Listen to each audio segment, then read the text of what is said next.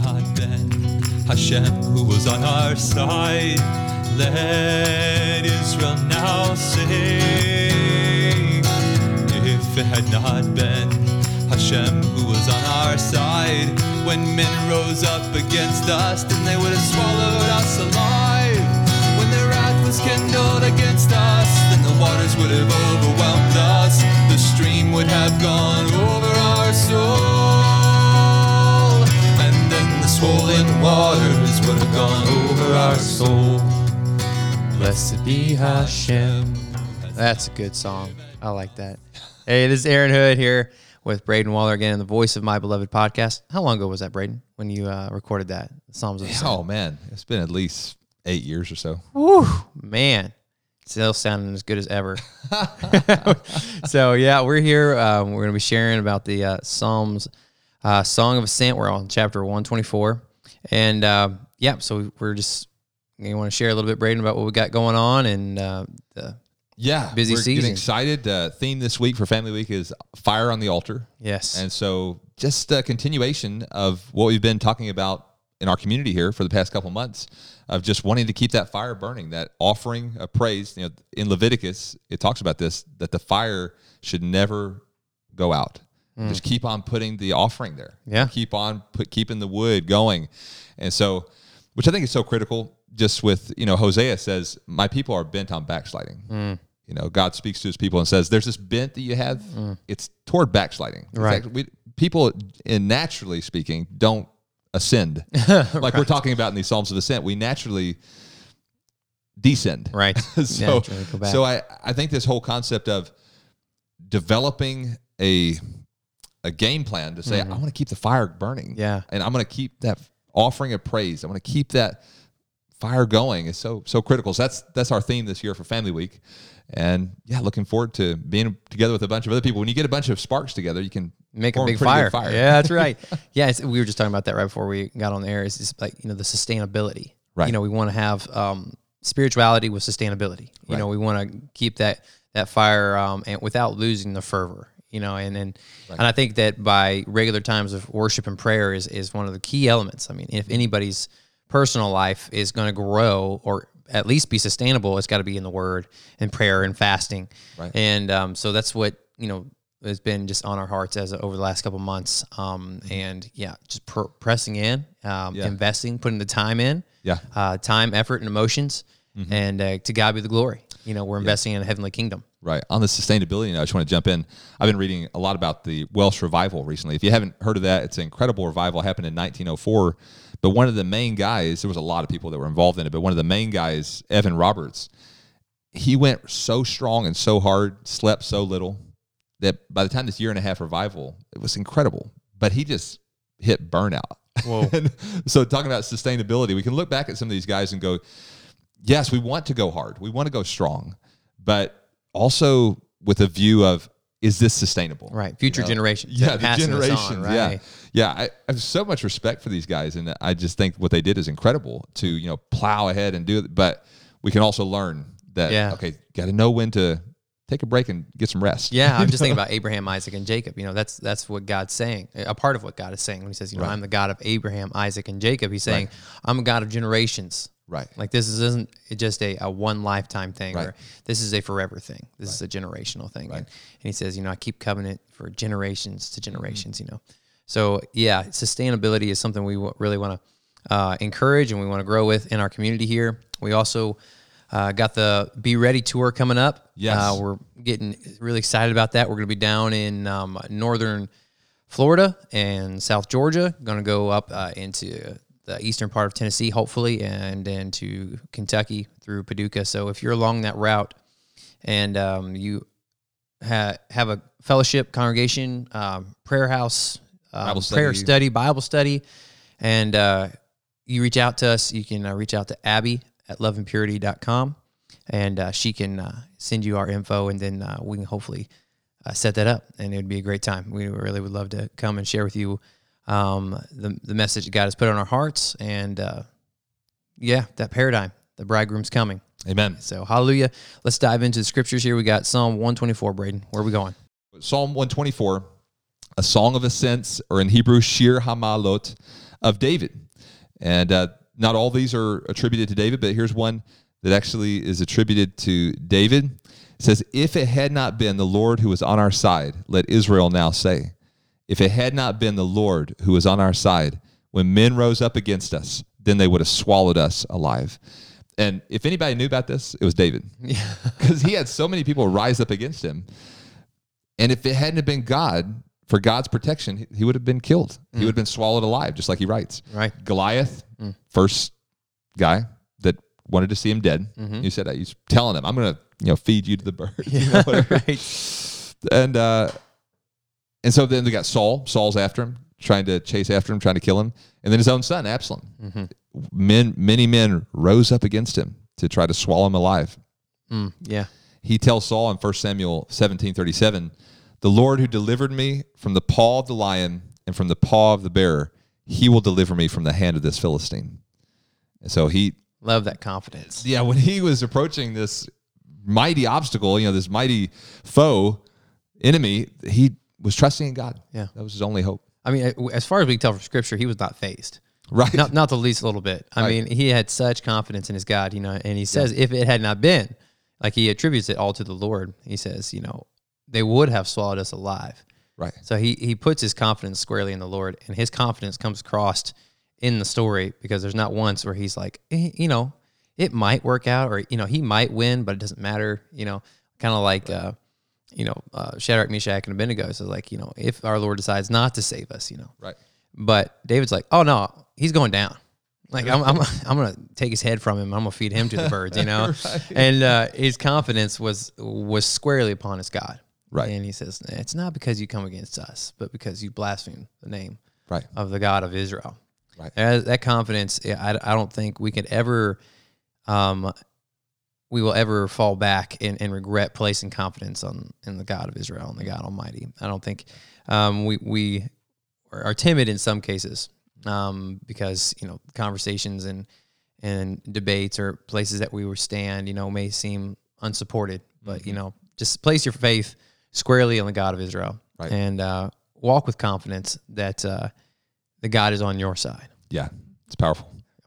Romans 8:31, he who did not spare his own son, but delivered him up for us all, how shall he not with him also freely give us all things? What then shall we say to these things? If God is for us, who can be against us? So here's the same thing spoken here, is that God is for us. And just this whole idea can be so encouraging when you're going through hard times, especially. And as we're approaching Passover, just remembering this, that Yeshua was given, and this is a sign that God is really for us. He loves us so much. He wants our best. And on this upward journey, I think it's so important to remember that God is for us. He's basically the wind behind us, trying to get us, move us along into our calling. And so we need to know that. We need to know that he is for us. Yeah, absolutely. I mean, it's such a powerful thing to not only know that he is for us, but to know he is for us for his name's sake. Like, not to believe that we are worthy of his affections. He is worthy of our affections, and, right. And we place our confidence squarely upon him because he is worthy and because he is full of glory, and he longs for that relationship with us, and he wants us to give it to him, and not to let, like in the case of maybe like Saul or Absalom, to try to think it's, I've got the anointing oil. Like God has put the anointing oil on me, and so that means that I can take Saul out. Like God has delivered him into my hand. David was like, Lord, like you will put me in the right place. You have promised me this kingdom, and you will raise it up to me. It's not by my own strength, and it's not going to be by my own hand. You've delivered me. Like this verse back here, it says, he delivered me from the paw of the bear and the paw of the lion. Right. He didn't say, I was feeling really buff that day, and I just knew he was coming this way, and so I was quick, on the feet. He's like, oh no, it was God who delivered me from the paw of the lion. Right. Be encouraged today that it's going to be God who delivers you from the paw of the lion. Yes. It's not going to be, by the shrewdness of your own mind or by the quickness of your own feet or your own intelligence. Right. It's God. Right. He's going to deliver you, and put your confidence firmly on him. Amen. Going on, it says that when the wrath was kindled against us, then the waters would have overwhelmed us. The stream would have gone over our soul. Then the swollen, or it could also be translated proud waters, would have gone over our soul. So in the Bible, we see different instances of water being used as it relates to wrath. And we see it actually being used with God. God pours out the floodwaters as in judging sinful humanity in the days of Noah. And so that's an example of God using water to bring judgment.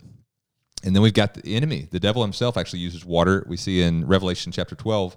So the serpent spewed water out of his mouth like a flood after the woman, and the dragon was enraged with the woman. So this is just this psalm is talking about the streams that are going over this person's soul, and this wrath is kindled against us, and the waters would have overwhelmed us. The stream would have gone over our soul. What I'm thinking here is mainly the waters of the enemy, right? That are trying to overcome and trying to put out the fire of God's love in our hearts. I'm thinking of Song of Songs. Many waters cannot quench love. Right. And so that's what these waters here are referring to, I believe. But God is for us. And so in that, we have victory. To the natural eye, it makes no sense that Israel has been preserved while empires and nations surrounding them have fallen. And so we see this not only in David's own life, but we see this in the history of Israel, that so many times these proud nations, I'm thinking of the guys that came up against Hezekiah, and they're just like, who of these other nations were able to survive? Right. What makes you think you're any better than them? Speaking very proudly to them, but yet God comes in and defends them. But over and over again in history, we see this. If it had not been, and it even says in this passage, Israel needs to say this. Let Israel now say. Let Israel recognize that if God's not with us, then we're done. Mm-hmm. Yeah, absolutely. It's it's the struggle really that Israel is going through right now. With the majority or the portion of them being religious, believing that there's a God, and another portion of them being like by our own hands, right. We have done this, by our own might and by our own tenacity and our own intelligence. But so there's this war, even, it doesn't always have to be the enemies of God, but even within ourselves, within our own hearts, right. We war against this, like, oh, wow, that was pretty good. That was a really good quote. I'm gonna have to write that down, right. No, the Lord is who gives us the tongue to speak. Like even what he told Moses, right? He said, who makes the eyes? Right. Who makes the tongue, right. The seeing and the deaf, is it not I? Right. And he's like, I said, go. And so the Lord, He's wanting us to be reminded before He has to remind us, right. By humbling us in a lot of cases. Right. He will do that for us, but His I think desire for us is that we would walk in that place of humility, knowing that our confidence, this is the confidence that we have in Him. If we say or ask anything according to His will, He hears us. Right. And if we know that He hears us, then we'll have the petition whatsoever we ask. Mm-hmm. So there's a confidence that comes, but it has to be coming from it's a confidence that will come, but it's got to come from the right source. Right. It's got to come from the Spirit, and it can't come from a false right. Strength or a false understanding that we have somehow obtained it in our own strength. Right. Yeah. Presumption. Yeah. I mean, it is a real cancer, in each one of ours everyday struggle. Mm-hmm. Especially those who are naturally talented. In certain areas, God wants to use that talent, and He's given them that talent for this. Speakers, in a lot of right. cases, they can just rile up a crowd, like that, and they, like, man, I'm just naturally good at this, and forget, and a lot of times God will He will take that ability away, to bring us to a place where we're like, yes, okay, yeah, right. I remember now. God, right. you have given me, these things. Right. And I run into that with a lot. The guys in the jail, it's the humbling is the reset, in these places of distress. Right.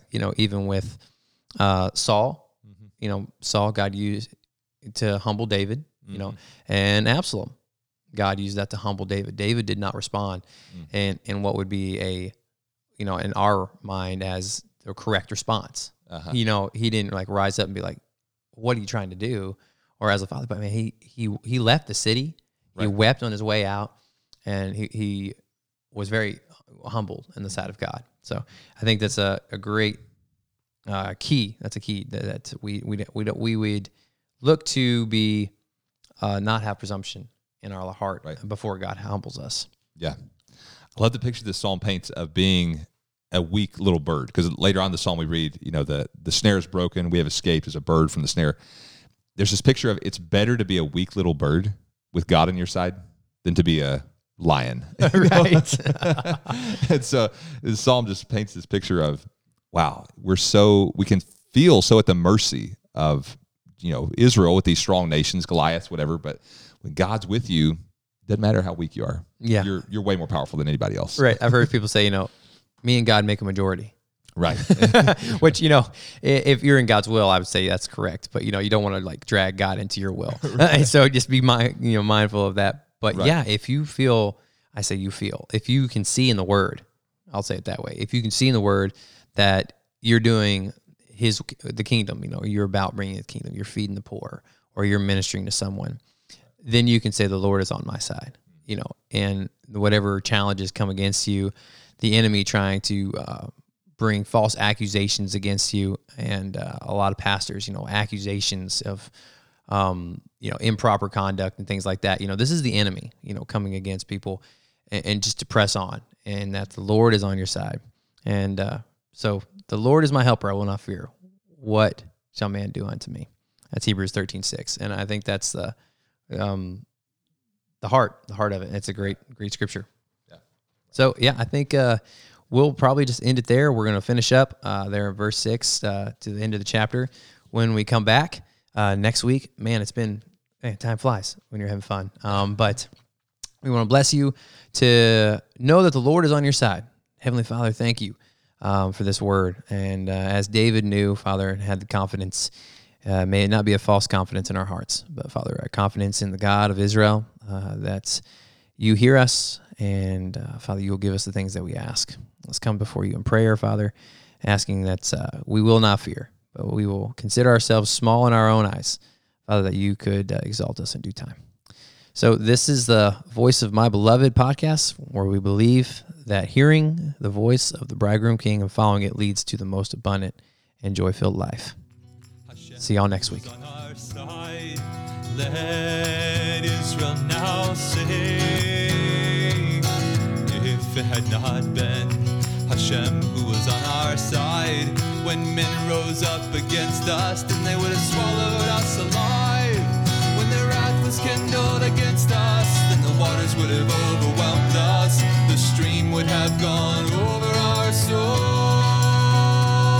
and then the swollen waters would have gone over our soul. Blessed be Hashem, who has not given us as prey to their teeth. Our soul has escaped